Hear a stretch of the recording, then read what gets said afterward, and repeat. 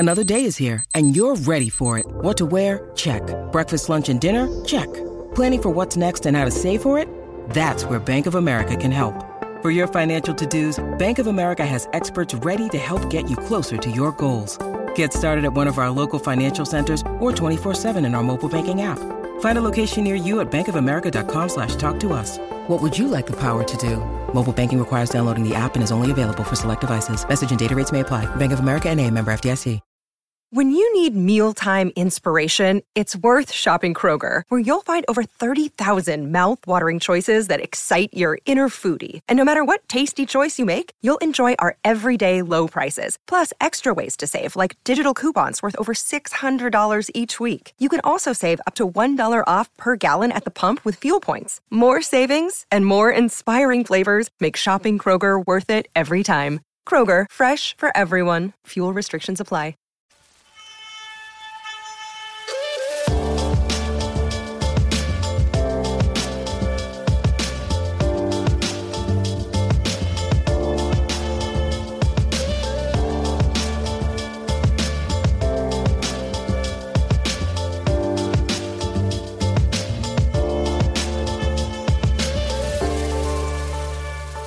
Hello Bulls fans and welcome to another episode of Bulls HQ, a Chicago Bulls podcast on the Blue Wire Sports Podcasting Network. This podcast is being brought to you by Untuckit.com and Manscaped today. More on that a little bit later on, but thank you for joining me on this episode of the show, one in which we sit back and wonder what the hell has happened to this Bulls season. We've only just started the season, but here to ponder the state of the Bulls after 7 games is one of the forefathers of the Chicago's cover band scene in the mid-60s.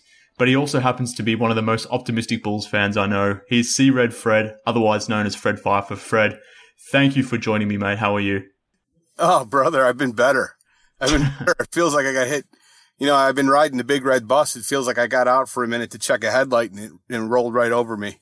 I'm just shocked at how bad we've been for the first 8 games, you know, and I not in a million years did I expect this, and I've kind of had it. I'm sick of the excuses. I'm sick of the, you know, Jim Boylan's speak is very endearing when things are going well, and you know I love the spirit talk. But when you're 2-6 or 2-5, you kind of get a little nauseous hearing it. So I've had it. There's nothing good to talk about. There's no spirit with this team. If there is, it's in the shape of a diaper filled with Galumkis. So I'm tired of it. You know what Galumkis are? It's the worst smelling dish of all time. I don't know if have you ever had one? I've never had one. I thought it was maybe an analogy for something else, but yeah. No, Galumkis I think it's a Polish or German dish made out of cabbage and meat. So it's just, I can't recommend avoiding it enough. Oh, well, I'll keep that in mind. I'll stay away from it. But thank you for that valued feedback up front. But I mentioned off the top there that you are one of the most optimistic, if not the most optimistic Bulls fans I know, and that is why I love talking to you. But I'm not going to lie, I wanted to get you on today because I wanted to see you go off the hinges, and I wanted to get you on actually after the Knicks game. That was probably prime when I was going to get C-Red Fred at his absolute worst. But I think right now, given that the Bulls are 2-5, things have gone not the way anyone expected this to go. I think it's fair to say, even, you know, from the realists, from the pessimists, from the most optimistic fans like yourself, this has not gone to plans at all for us fans, but probably the team itself. So nothing has gone to plan. The Bulls sit at 2-5 after dropping this game to the Indiana Pacers, who are down 3 starters. This was always a concern for me, that the Bulls were going to play down to their competition, so to speak. They got away with the win against the Pistons the other night, who were also down a couple starters. The Pacers were down a few starters here, and the Bulls just didn't look like they had any energy, any spirit, if we want to use that word, to come out here and compete for this game. And this season has just been derailed at this point. We talked about for this season, or the opening to this season being a bunch of cupcake games, if we want to refer to it as that, in terms of the schedule. A lot of soft games where the Bulls could really come out here and maybe post a 4-3, maybe even a 5-2 record after 7 games. But here we are sitting at 2-5 after 7 games. The exact same record the team had under Fred Hoiberg last season. Exact same moment in time. We were 2-5 last season, which isn't great to think, considering the Bulls at that point were hampered with a bunch of injuries. Nothing was going right. The team is finally healthy now, supposedly, but we're 2-5. What the hell should we be making about this, Fred? Well, I think today's loss was especially just maddening, and it should garner outrage across the fan base because, you're not playing a back-to-back. You have plenty of time to look and see, hey, if we win tonight and we put our foot on their throat, we're a playoff team. We're at 7 or 8 seed. Everything that C-Red Fred's been talking about will come to fruition, despite all the joke of the play that we've had for the first, 6 games. You had plenty of time to contemplate this. You had plenty of time to know the Pacers were missing 3 starters, and you're almost perfectly healthy, and you come out like that. The starters come out, get their rear end kicked. So, in fairness, I didn't get to watch. Unfortunately, I was at a wake, which, just caused even further anger. I'm sad enough at a wake of a good friend's uncle. And then I checked my phone and I was just outraged. I could not believe that the team would come out like that. And I think it's all epitomized with Otto Porter Jr. He finally breaks out of this horrific slump in the last game, and the win against Detroit. Has a fantastic game. He goes 1 of 10 today. 1 of stinking 10. Like, what the hell is going on? It's outrageous that this team who we've been told is ready for the playoffs. We've been sold, hey, we got 2 young superstars in the making, and LaVine and Markkanen. Everything's on the up and up. We got Otto Porter Jr. He's the glue guy. He's the guy that's going to bring all these disparate parts together into a cohesive, Leviathan. And I bought in, man. I was drinking the Kool-Aid 100%. And they look great in the preseason. And they start out the season like this. It's disgusting. Absolutely stinking disgusting. And here's another one, Jim. We've been out-rebounded for 6 straight games. You cannot win in the NBA if you shoot as bad as this stinking team has for the last 6 games. And what's your answer to that? You do absolutely nothing. Absolutely nothing. He's still playing Ryan A. I can't get a rebound 20 minutes a game. I love the story. I know it's great. And I know you tear up every time you think about it. He's a great kid. We all love him. We love the hard work. He's not a 3. He's not a 3. He's played the last 40 minutes. He's got 1 stinking rebound. Why, in God's name, is Denzel Valentine, who's one of the best rebounders on the team for his position, being relegated to dressing up status today? It's an outrage, an absolute outrage. Why didn't Hutchinson play? Was there any reason why? I didn't get to see the game until the last 5 minutes. Why was he not in the game today? I don't know. He was available. I don't know why he didn't play. I guess because he's missed most of the off-season. Maybe they're just going to bring him along slowly. I don't know what the reasoning was. I haven't seen anything. We're recording this after the game, straight after the game, not that far removed from the game. So I haven't seen any news as to why he wasn't in the rotation. But yeah, he didn't play. I mean, you can't win rebounding like that. And his answer is to do nothing. Let's just keep on going with Kornet. This jackass, I don't care if he was 3 or 4 today. I don't care if he had a decent game. He has sucked in the vast majority of quarters. 5 out of 7 games, he's been terrible, and he's still playing. Are there any ramifications? None. Valentine has a terrible preseason. What are the ramifications? He'll never see the light of day again. Yet these clowns have 5 to 6 bad games in the regular season, games that actually count. What are the ramifications? What are the results of that? Nothing. Let's just keep on going at it. Let's just lower our heads and keep on running into a brick wall. It's so stupid, it's beyond belief. All right. What were we talking about? I almost blacked out there. I got so angry. Another thing I got to tell you. I love Zach LaVine. Yeah, that's great. I bought in. Everything's great. He's all angry about his defense. How many stinking times do we have to watch that guy lose his man on the weak side, off ball? He's spending all this time with Borland. What are they watching? Romper Room? What are they watching? I want to. Imagination Movers? Nickelodeon? They're not watching basketball because I coach 5th graders. If I saw a kid consistently lose his man on the weak side and not pay attention, lose sight of his man, he'd be out of the game. He's done it almost every stinking game this year. It keeps on happening. It's not getting better. I don't know what they're doing with him, but LaVine, 5 out of 7 games, he's had a negative plus minus. If he really wants to be that all-star, you have to take this team, pull him up, and pull him out of the gutter and fly. And he's not flying. It's a disgrace what he's done on the defensive end. He's just as bad as he ever was. It makes me sick. Markkanen, I don't know what the heck is going. How about hit an open jumper, Laurie? How about hit an open jumper? Let's stop talking about the environment for 5 minutes and let's talk about hitting an open jumper. I'm all on board. Everything else you're doing outside of basketball, that's all great. But guess what? Unless you hit open jumpers, you're never going to achieve anything. He's still missing wide open threes, and I can't take it anymore. Mark, I'm done talking. I got to calm down. Well, I didn't want to interrupt because that was perfect, Fred. And I think you encapsulated pretty much everything the entire sentiment that the fan base is feeling right now from every player down. I mean, there really is only one good story with the Bulls at this point, and that's probably Wendell Carter Jr., who had another double-double in this game, 20 points, 10 rebounds, 90% from the field. The last 4 games, he's been the best Bull on the court by far. He's the only one that's really showing up consistently. The only one who's talking but putting his words into action. He's the only one currently doing that. The others, hot and cold. One game you'll get a good game from Zach LaVine. The next game he'll go disappearing. You mentioned there his bad defense. We've seen that sort of rear its head, unfortunately. But he's not alone, Zach LaVine. There's a whole bunch of, basically everyone on this team outside of Wendell Carter right now is not performing. So, yeah, I let you go there, Fred, because one, I think that was amusing to me. I'll put that up front. But I think, like I said, you encapsulated how this fan base is feeling right now. And like I said from the top, you're the most optimistic fan among the Bulls fan base. And if you were feeling like this, then how the hell are the rest of us meant to be feeling or are feeling? And I think it's completely justified because, like I said, we thought that this team realistically could at least be 4-3, if not 5-2. Maybe 6-1 even. Who knows? The schedule that they have had has been the easiest schedule through 7 games in the NBA, but they're 2-5.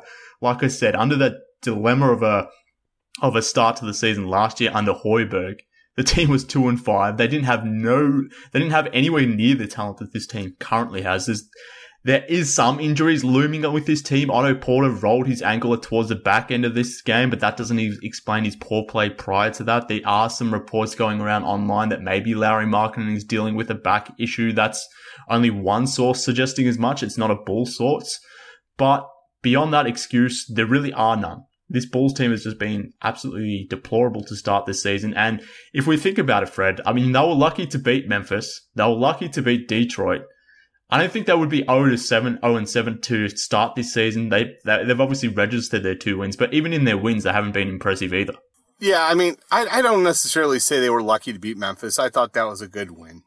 And I felt like they should have beat Charlotte. You're up 10 points in the last quarter, and LaVine gets no criticism for that game. He lost us that game. His decision making in the last quarter of that game was an abomination. And Dunn got a lot of the heat. He threw the ball to Dunn with like 3 seconds left on the clock. His decision-making has been just atrocious. I don't care what anybody says. I love Zach LaVine. I think he's an extremely talented player. His defense has been horrific, just as bad as it's ever been. And he's the key guy. Laurie and him are the 2 guys that need to take a step back. And if anything, LaVine has taken us 1 step back and Laurie's taken 10. Laurie was 1 for 4 again tonight from 3. I don't know what's up with this guy. I've always maintained I felt this guy has a top 10 talent. But the whole key to his game is you got to hit the 3 at a rate better than 36%. Which was previously his career. The thing that out of his game that's really disappointed me so far up to this point has been his 3-point shooting. I thought it'd be a little bit better this season. I mean, this is a joke. Like he's at the point now at Game 7 where was he shooting 20% from 3 right in there? It's in the 20s. Like you can't keep on going on like this. Like, I understand Jim put in Thad Young at the end of the close of the game. I honestly did because you can't have Laurie. He's not good enough defensively. I think he's been pretty bad defensively too. He's taken a step back. It's such a mess but tonight I really felt like tonight was the kicker because you really had a chance to right the ship. And you had Justin Holiday. You're playing against freaking Justin Holiday who did his part. He sucked and he still blew it. So it's just so disheartening. And these answers from Jim are a joke. Let's just start with Wendell Carter Jr. Like you said there. You're absolutely right. He's the one bright spot. It's clear to anyone with an IQ above 50. Every time he leaves the court, the defense falls off a cliff. I don't know. Maybe you better try someone else. Interior defense is so much more important than a perimeter defense. And he keeps on going with Luke Cornett. Luke Cornett is a joke defensively. Daniel Gafford in the preseason showed me a lot on that end.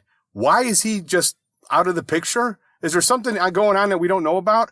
Or is it just that he wants to justify the signing of Luke Cornett for his bosses? Because Luke Cornett shouldn't be playing. He hasn't done anything in this first week to deserve to be playing, especially on a defensive end. It's bad enough he can't even hit threes, which is his only job. Why is Daniel Gafford not playing? It's insane to me. And like I said, I've never seen an organization like the Chicago Bulls. They did it last year with Parker, and they did this year with Valentine. And you have a bad preseason, and you're immediately thrown in the dungeon, and you have guys consistently putting up bad game after bad game, and there's no ramifications for regular season games. Kobe White even has just looked terrible in the last 3 games. And that's my biggest nightmare about Kobe, which I was worried about, was his shooting, and it's been atrocious the last 3 games. I don't even know what to say. Every guy in this team has been a joke, especially the last 3 games outside of Wendell Carter Jr. You're absolutely right. And what's his answer to it? Nothing. Let's just close it. You just keep on running our head into the wall. It's a joke. It's an absolute stinking joke. I think that's all fair, Fred. I think that's all fair. I've got some thoughts. I'm going to throw them at you, but before I do, let me tell the listeners about this week's sponsors. First up, let me tell you about Untuck It. The holidays are almost here, and you know what that means. Gifts. And what better gift to give the guy in your life than a stylish shirt that fits just right? Unlike most brands, Untucked shirts are actually designed to be worn untucked. Untucked shirts always fall at that just right length, no matter what his size, so he looks casual and sharp. I don't know about you guys, but I do most of my shopping online these days, and that always comes with risks, but you don't have that risk at all with Untucked, because every time I have purchased using Untucked, I've had no issues at all with sizing, with fit, none of that. With more than 50 plus fit combinations, Untucked shirts look great on tall, short, slim and athletic guys of all ages. You can find your favourite Untucked style online or check out one of their 80 brick and mortar stores. Choose from styles like wrinkle-free button-downs, super soft flannels, outerwear, and more. With Untucked, your shirts will never look baggy, bulgy, too long, or too big again. Best of all, their website is super easy to use. They even have a whole page devoted to helping you find your fit. So whether you're shopping for the perfect holiday gift or just trying to craft a smart, relaxed style of your own, Untucked is the way to go. Visit untuckit.com and use code BLUE for 20% off at the checkout. That's untuckit.com and use promo code BLUE for 20% off. Let me also tell you about Manscaped. Support for Blue Wire comes from Manscaped, who is #1 in men's below-the-belt grooming. Manscaped offers precision-engineered tools for your family jewels.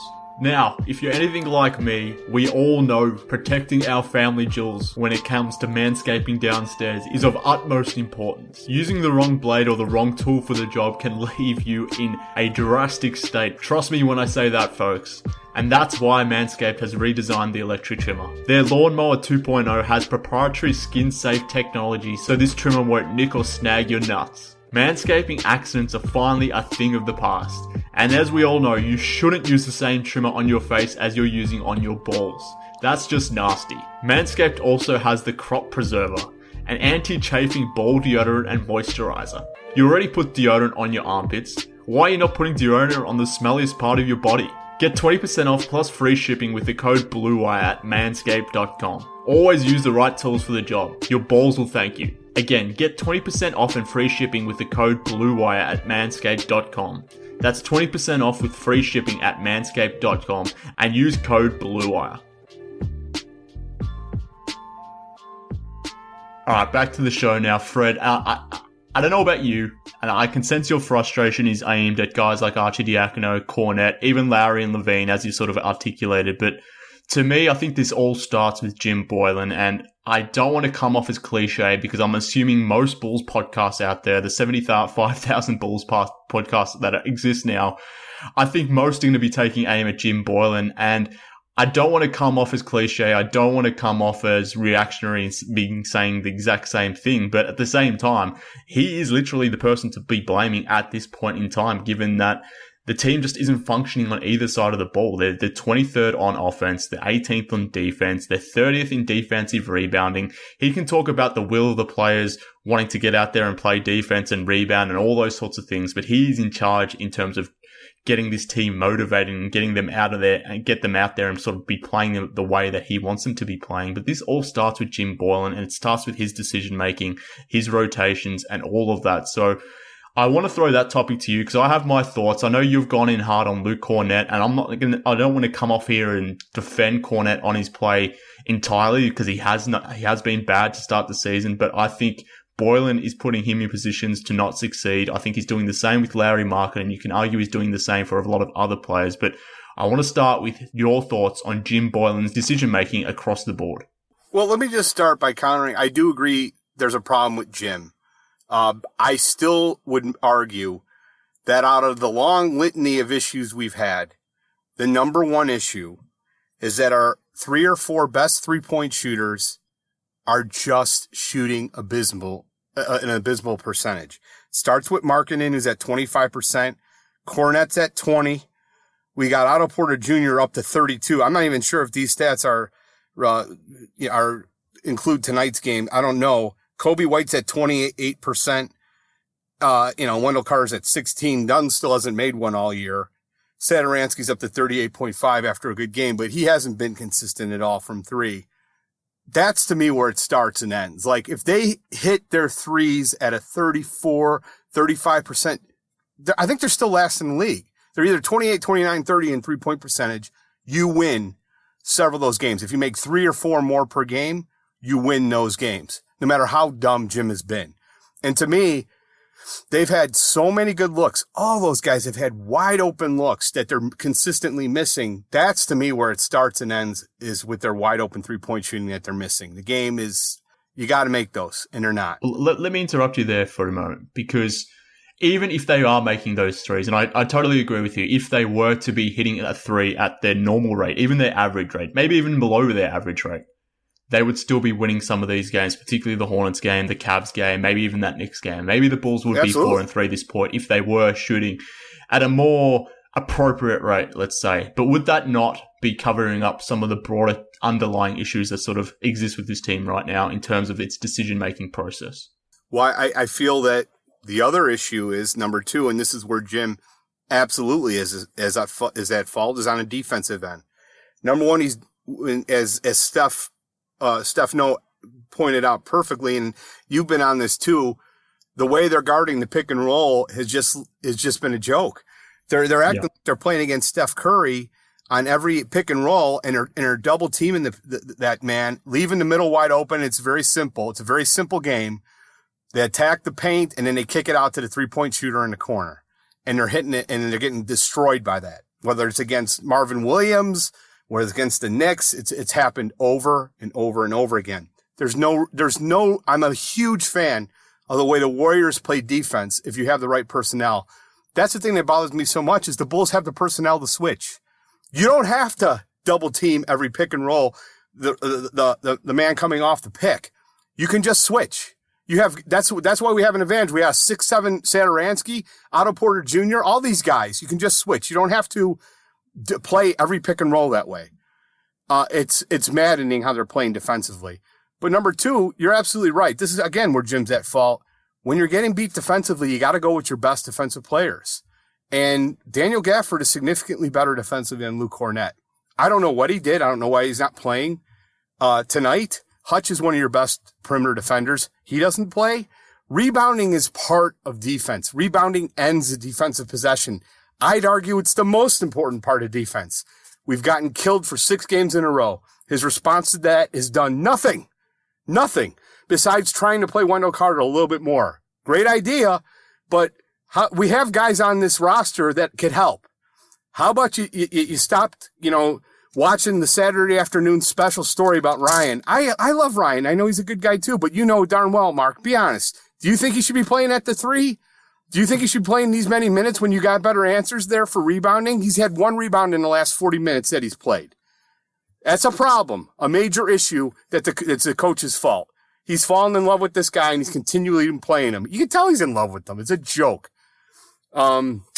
So I do agree with you. There's a problem with his decision making. He's a major issue here right now, no doubt about it. But I think it's more on the defensive side of the ball where he's the problem. Offensively, I haven't had that many problems with the team. They're just missing wide open jumpers tonight. Now, again, Indiana, I didn't get to watch the game, and I will check it out. But I thought for the vast majority of other games that they lost, that's the big issue is our big players, especially Markkanen, aren't hitting shots. Yeah, I mean, I certainly have less concerns with the offense than I do the defense. I mean, I'm still not happy with the way Larry Markkanen's being used. I still think he's being used more so as a glorified three-point shooter than anything else. I think the ball isn't moving around like it should be. I think the Bulls still don't understand that Wendell Carter is a face-up player. They're not using his ability as a shooter, or they're not forcing him to be a shooter. They're certainly not using him as a passer. That's probably his best skill aside from his defensive ability. They're not even using Wendell Carter as an offensive player in terms of a passer. So I still have my concerns with the offense more broadly. But to your point, it all starts with the defense. And coming back to what I sort of noted there in terms of the decision making, the decision to activate the defense, the defensive principles that he's put in place do not make sense for this basketball team. Wendell Carter Jr. is the Bulls' best defender, but having him blitz a pick and roll and having him sort of go out towards the 3-point line, even though he can do that because he is that good defensively, what you are doing is you are taking your best rim protector away from the rim. The Bulls don't need that because inevitably there's going to be some breakdown somewhere, and you're having Wendell Carter roaming along the perimeter, asking him to run back and protect the rim along with the 3-point line. That's a tall order, but Carter can do that to an extent. But when you bring in someone like Luke Kornet, who is at best just a guy that can protect the rim and nothing more, when you're asking that big 7-footer to get out past the 3-point line, blitz the pick and roll, double the pick and roll, like you said, like he's guarding Stephen Curry, at that point, Kornet is losing touch with his man who's just rolling to the rim. You're then asking Kornet to just go back towards the rim, pick up the guy he was sort of guarding, and asking him to guard the perimeter player as well as the center, which is something he can't do because he's not quick enough, he's not athletic enough to do. So at that point, the rotations are all over the place. The Bulls are losing contact with their defensive assignments, and no wonder they're getting absolutely abused on the rebounding, on the glass rather, because they're constantly rotating and mismatching and losing touch with their assignment to the point where they're just getting abused on the board. So it's all connected. Everything on the basketball court is always connected, and it starts defensively. And the fact that Boylen is instituting this type of aggressive defensive style, which Stefan Noh, as you sort of pointed out before, articulated perfectly on his article on The Athletic. I don't know why he's doing this. I've said this on my show last week. I think the Bulls need to be more conservative with their defensive approach. They need to be playing a drop coverage, maybe not with Carter, but definitely if they're playing with Luke Kornet. I don't know why they're not doing that. Totally but agree. They're being so aggressive to the fact where it's causing just rotational issues all over the court. It's why they're not rebounding the ball, and it's why they can't get into their transition offense the way they want to because they can't get stops right now. Well, Kornet, the issue is also, and I've heard many people have argued with saying, oh, he was great at protecting the rim. Whatever he did for the Knicks, he's been terrible at protecting the rim for the Bulls. He leads the league in flailing block attempts. I don't know how many times guys have scored on him at the rim. That was my famous tweet, Luke Kornet is dead to me. After, I can't remember what game it was, but somebody scored on him right at the rim, right before half. The guy does nothing good. He has done nothing good on the defensive end this year. He's been terrible. So, but my answer to that is I do understand the importance of protecting the paint. You have to have a guy there. I think we have a guy in the roster in Gafford. I think he is a great defender of the paint. I think that's what he can do. He can block shots. He can rebound. And you're not using him. You're just actively choosing just to go with another guy who's clearly his best skill is hitting threes and he's not doing it. Like, that's what I find most frustrating about Boylen is I think there are answers on the roster he's refusing to go to for whatever reason. But everything you stated there, I do agree with. Like, their defense has been so bad at points. Anytime Wendell Carter is off the floor, I've just been mortified, and it's frustrating because the team is so frustrating because they do have some nice pieces defensively. I think Dunn is fantastic defensively, and he's had a lot of good points, a lot of good moments this year. But he's so limited offensively, and he's not even hitting the three now. It's just appalling. Like, in one area, they're doing something right, and then it falls off. Like today, they were at 50% from the free throw line, out of the blue. They were shooting great before that. Today, they play Indiana, and they shoot 50%. What is happening? Like, there's always something that's falling off or something when Porter's having a great night, and then this guy's doing bad. And I think Otto Porter Jr. to me, out of everything, out of all the players, has been the biggest disappointment because he's had one really good game. And you contrast that with how he was when he arrived from Washington. I think he's like almost the epitome. He's a microcosm of this team. Like everything you expected to happen has the exact opposite has happened. They've had one good game. That's what Otto Porter Jr. has done. And, gosh, Mark, it's just so freaking disappointing for a team that I really felt was talented enough to win 43 games. Man, it's not going to happen the way they're looking right now. Well, yeah, I don't want to lament on that because obviously we've just engaged in a season-long bet and I don't want to put the boots in just yet. So I'll be nice to you on this night. But I think you raise a good point. I think beyond maybe that third quarter that Otto Porter had against the Detroit Pistons, he's been pretty bad all season. And maybe he's not catching as much heat because we're focusing our aim at Boylen, at Lowry, and at LaVine because they are the figureheads of this organization, I guess. But yeah, I think you raise a good point because Otto Porter has just been just as bad. He's shooting 34%, 35% from the field, let's say, 31% from the 3-point line, non-existent in against the Pacers today. So he hasn't really been in form. I don't know if he's carrying an injury. Obviously, he rolled his ankle a little bit today against the Pacers, but he played on it. He finished the game, so it can't have been a too bad of a roll or a sprain or anything like that. But clearly, he's not right for whatever reason. I don't understand why he can go looking like he did against the Pistons, where he looked like he's back to the old Otto Porter that we saw last February, to this version of Otto Porter. It makes no sense. And given the Bulls' lack of wings on the roster, which again, we all knew was going to be a problem coming into this season, but it's been magnified even with Otto Porter in the roster because he has been bad and the Bulls just have no other alternative to turn to, unfortunately. Yeah, I mean, there were a couple of notes I took before the game. I was looking at where the Bulls rank compared to the rest of the league. And to me, it just highlights it 1 and 2. They're the 29th in the NBA in field goal percentage at 41.5. They're 26th in 3-point percentage at 31.2. And that was basically with a nice game by Porter the other day, and Lowry kind of picking up a little bit, brought him out of the dungeon. They're 29th in rebounds, and they're 25th in blocks. So the top two could be addressed by adding a guy in the roster, bringing a guy up, Denzel Valentine, I think. And then the bottom two could be addressed by adding Daniel Gafford. I think there's guys on a roster that could help these major issues. And even rebounding, because Valentine's a good rebounder for his position. But he doesn't even want to look at that. That's not even he's going to look at. And then they were top 15 in free throw percentage. They were 12th before today's game. And then they shoot 50% from the free throw line. Just, it's appalling. There's just so many things that go wrong with this team, but I think it starts with those two. Their shooting has been atrocious, and their defensive rebound. Their rebounding overall is just, you can't win. You just can't win when you shoot that bad and you're that poor at rebounding. There's a lot of rebounds available to you, and you're not grabbing any of them. I don't even know if you feel this way too, Mark, but I'm like watching this team. I really get angry because I feel like I just can't stand it. I just can't stand the team. Like there's nobody on the team that this year that I've really felt like, oh yeah, besides Wendell Carter Jr., everybody else I feel has kind of played at like half speed. Markkanen too. He's the guy I'm most disappointed in. I really expected LaVine to have an insane year, incredible year. He's been incredible disappointment to me, especially on the defensive end with all the talk about him getting better. That one guy told me once, always beware of the guys that are filming their workouts and marketing it to the world. One of my good friends once, I remember when I was growing up, he always had his dad had this saying that he said, the guys who always talk about how hard they work are probably the guys that work the least.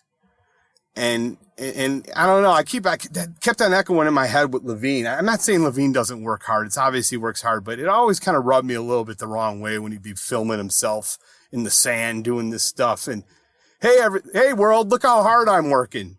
It's not translating results, dude. So yeah.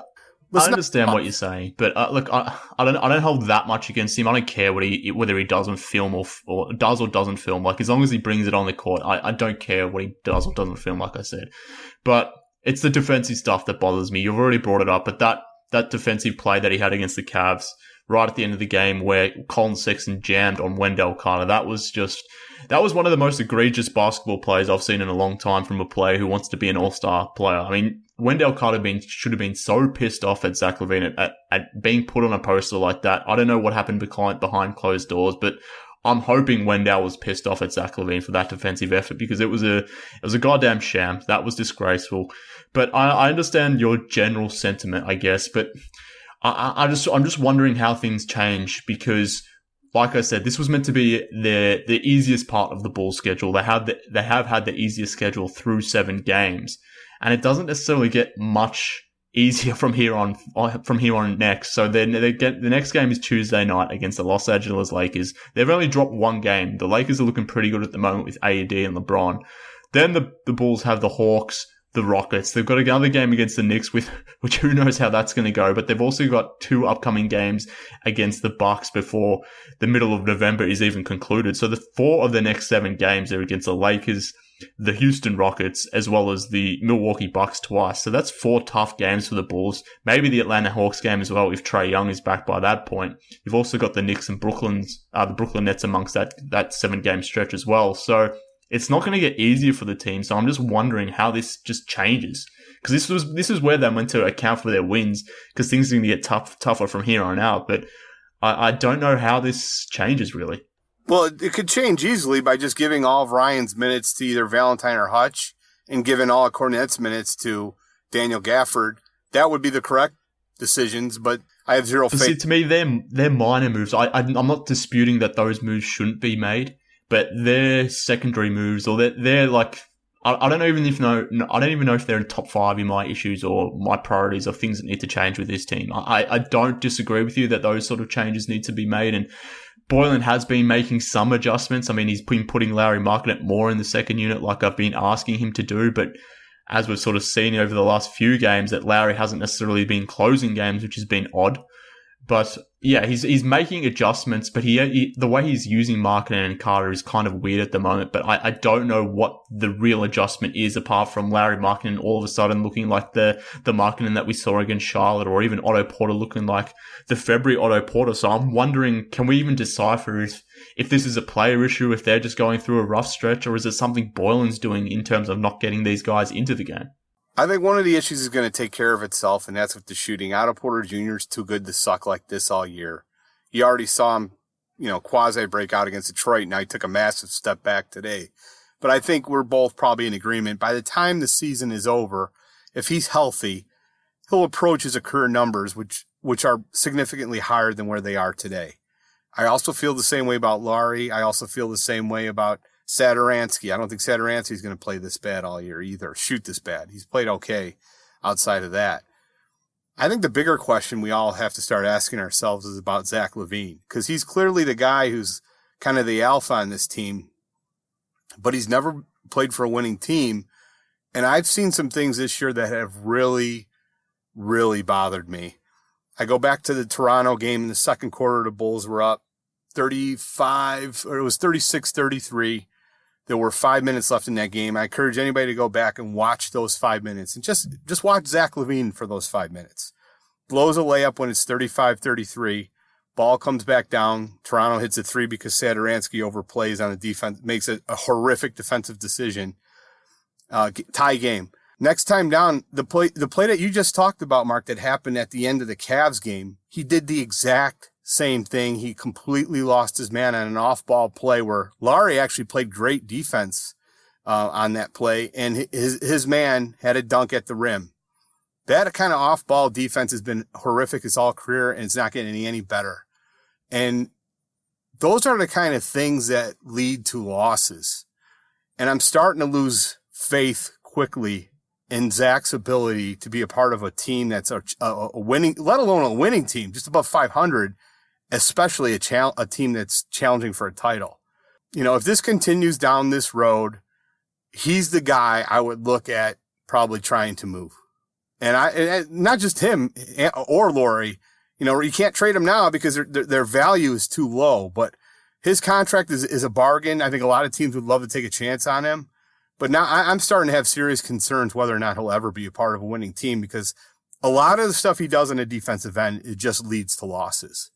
And it's starting to hit me by when I really start to get into my microscopic view of these games. What say you?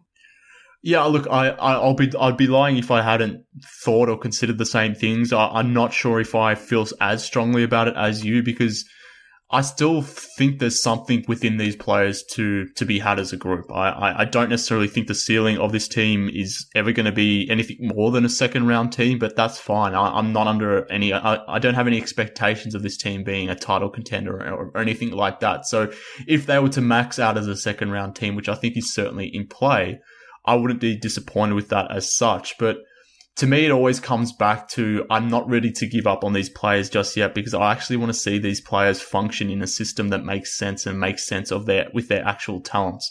That isn't to say that Zach LaVine doesn't deserve some negativity based on certain things that he does, mostly on the defensive side of the ball, but even some of his decision making on the offensive side of the ball. I think he's cost the Bulls, and maybe not the whole game, but certainly on possessions against the Hornets, against the Knicks, and maybe a couple other teams here and there. We talked about the defensive play he made against the Cavs, or the lack of defense he played against the Cavs. But I keep coming back to the coaching and not to, again, re-go over old grounds here, but at some point, if playoffs is going to be the end goal, if that's what everyone's come on and said on the record, that is what the goal of this team was for this upcoming season, then at some point accountability has to stop with either the head coach or either management.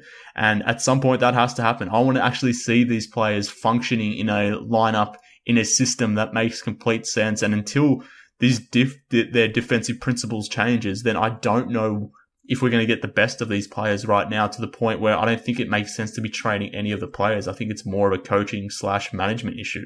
So that's what I wanted to close on this podcast on this occasion, Fred, because I know in the past you have been a loose supporter of Boylen, I'll say that, but definitely a supporter of management. But based on how things have started this season, the Bulls are 2-5. It wasn't meant to be like this, and it doesn't necessarily look like it's going to be changing anytime soon, particularly if the defensive system that Boylen is so adamant in running remains the case. But at some point, do you not agree that this has to come back to the coach and the people that put the coach in place, which is obviously Garpax?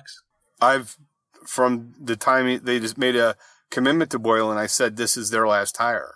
This should be their last hire. They've been here a very long time.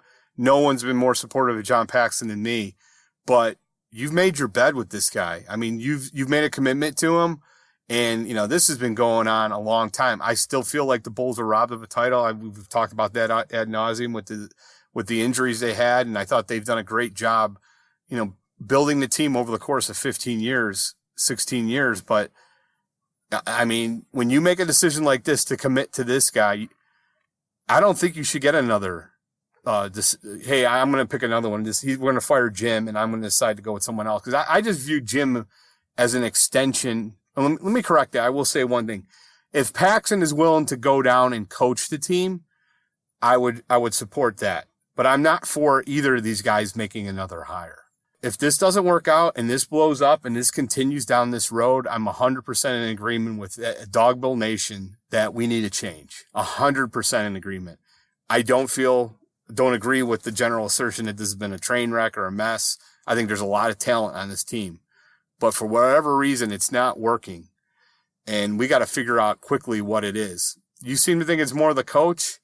I'm always a big believer it's always more of the players. I do agree there's problems with the coach because he's got the wrong players in position a lot, but when you still get down to it, Mark, I think you're in agreement too. I hope so, that If Larry and Otto were playing up to their ability, things would look a lot better right now. Would you concur? I definitely agree. And I think that's why everyone is mad right now, because everyone could see that there has been a talent upgrade on this roster. And I think everyone had expectations, if not the Bulls being a playoff team, then one that could at least compete into March and April and could be pushing into that playoff picture, whether they make it or not. So I think every Bulls fan out there, we've found some sort of common ground or some unity in that aspect. I think we all see the talent that is on this roster, but it's not being applied for whatever reason. So maybe we're all taking our anger out. But I think your answer is routes. But that's where that's where the difference I think we both come to is in the road is that you feel the talent's not working and it's because of the coach, where I counter, no, I think the talent's not working because Lauri Markkanen has sucked for a large percentage of this year. I think Otto Porter Jr., I don't even recognize the guy. What he did today is a disgrace.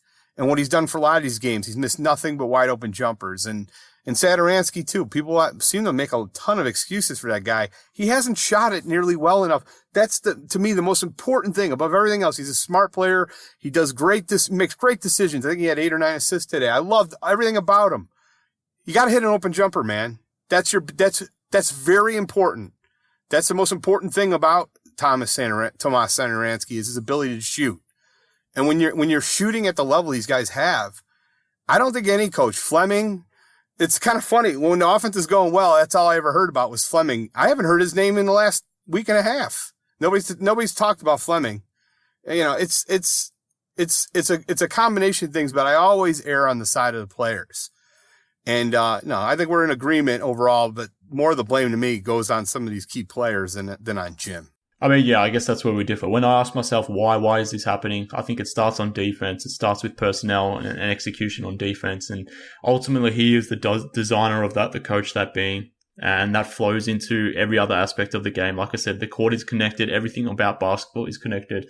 So when I ask myself why, I think that is probably the problem, because I believe in this talent to the degree that even through shooting slumps, this team should be performing a lot better than what they are. But it is what it is. Like I said, they've got the Lakers coming up on Tuesday night, the Hawks on Wednesday night, and then concluding the week, they've got the Houston Rockets at home. So not an easy stretch of games coming up here.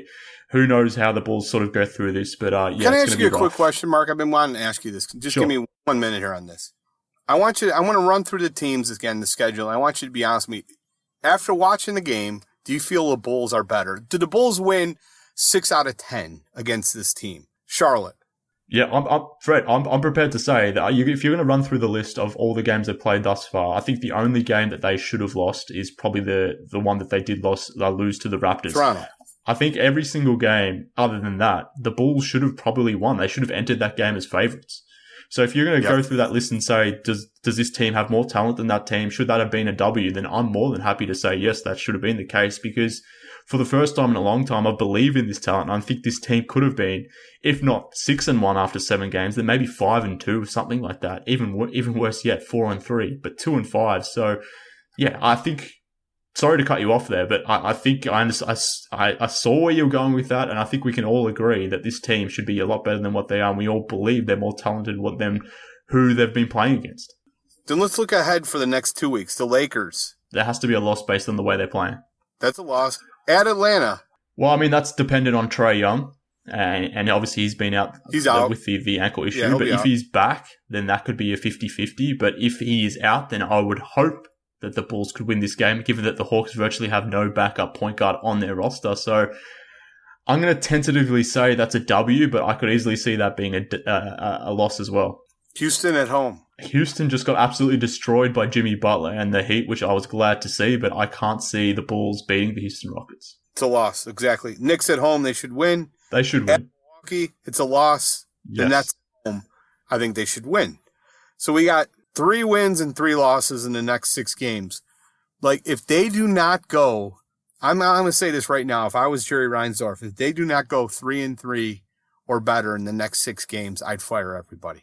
Well, I mean, that's fair enough. And after that Nets game, which you stopped at, they've got the Bucks again. So the next 7 games are going to be season defining almost. It's kind of silly to say that given that we're so early in the season. But if the Bulls can't come out of the next 7 games with at least a 500 record or a winning record, let's say, if they can't come out of that with a 4-3 record, then this season is probably already down the toilet given how bad or how tough the March and April and February schedule the Bulls have to close out their season. That's going to be really tough. So I think, yeah, they have to win, Fred. They have to turn around quickly. I don't know if that's going to happen, but the next 2 weeks of Bulls basketball is going to define their upcoming season. But I think we should leave it there, mate, because there's a lot of questions that remain open. We'll see if the team can answer them throughout the next coming weeks. But I appreciate you jumping on and giving me your honest thoughts as you always do. Thank you for doing that. But tell the people where they can follow you online in the rare chance they don't know where to catch all your stuff. Oh, of course. ChicagoBullseye.com. You can also find Chicago Bullseye on iTunes. Follow me on Twitter at CBEFred, as in Chicago Bullseye Fred, and in Chicago Bullseye at Gmail. Can email me. I'm sorry to be such a downer today, but I'm just furious about today's game, and then a loss to the Pacers, which they should have absolutely won. And, I will be positive again if I see reasons for it. I haven't seen anything to be positive about for the most part. So I'm going to continue to be like this. And, I'm not a dumbass. I'm not a guy who's just going to smile and cheer if things aren't going well. That's not the way I've always believed in this in the front office, but this is a disaster, what we've seen this year. And this is as bad as I see it's reminiscent of 08. The 07-08 season in which the Bulls ended up getting Derrick Rose as a result of that. But there were high expectations for that team, and they just fell flat on their face. And I haven't seen anything like that since this year, and let's hope it ends better than that. No, I mean, that's fine, Fred. I mean, you don't have to apologize at all. I mean, like I said, you summed up the sentiment of the fan base, and if someone like you, arguably the most dedicated Bulls fan out there, is feeling this way, then I think it's just an interesting pulse a pulse check on the broader fan base and how we're all largely feeling at the moment. So if you're down like this, then I can only imagine how everyone else is feeling. So thank you for jumping on, mate. I always appreciate you having you on. Hopefully next time you're on, we're a little bit more positive. Sounds good, brother. All right, Bulls fans. So that just about does it for this episode of Bulls HQ. Thank you for tuning in.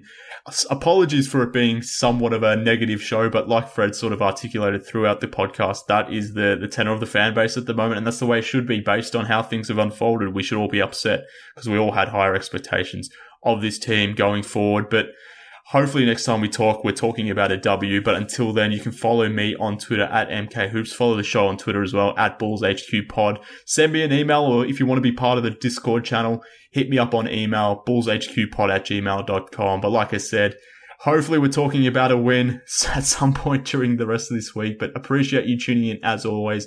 Thank you for doing so, and we'll speak soon, Bulls fans.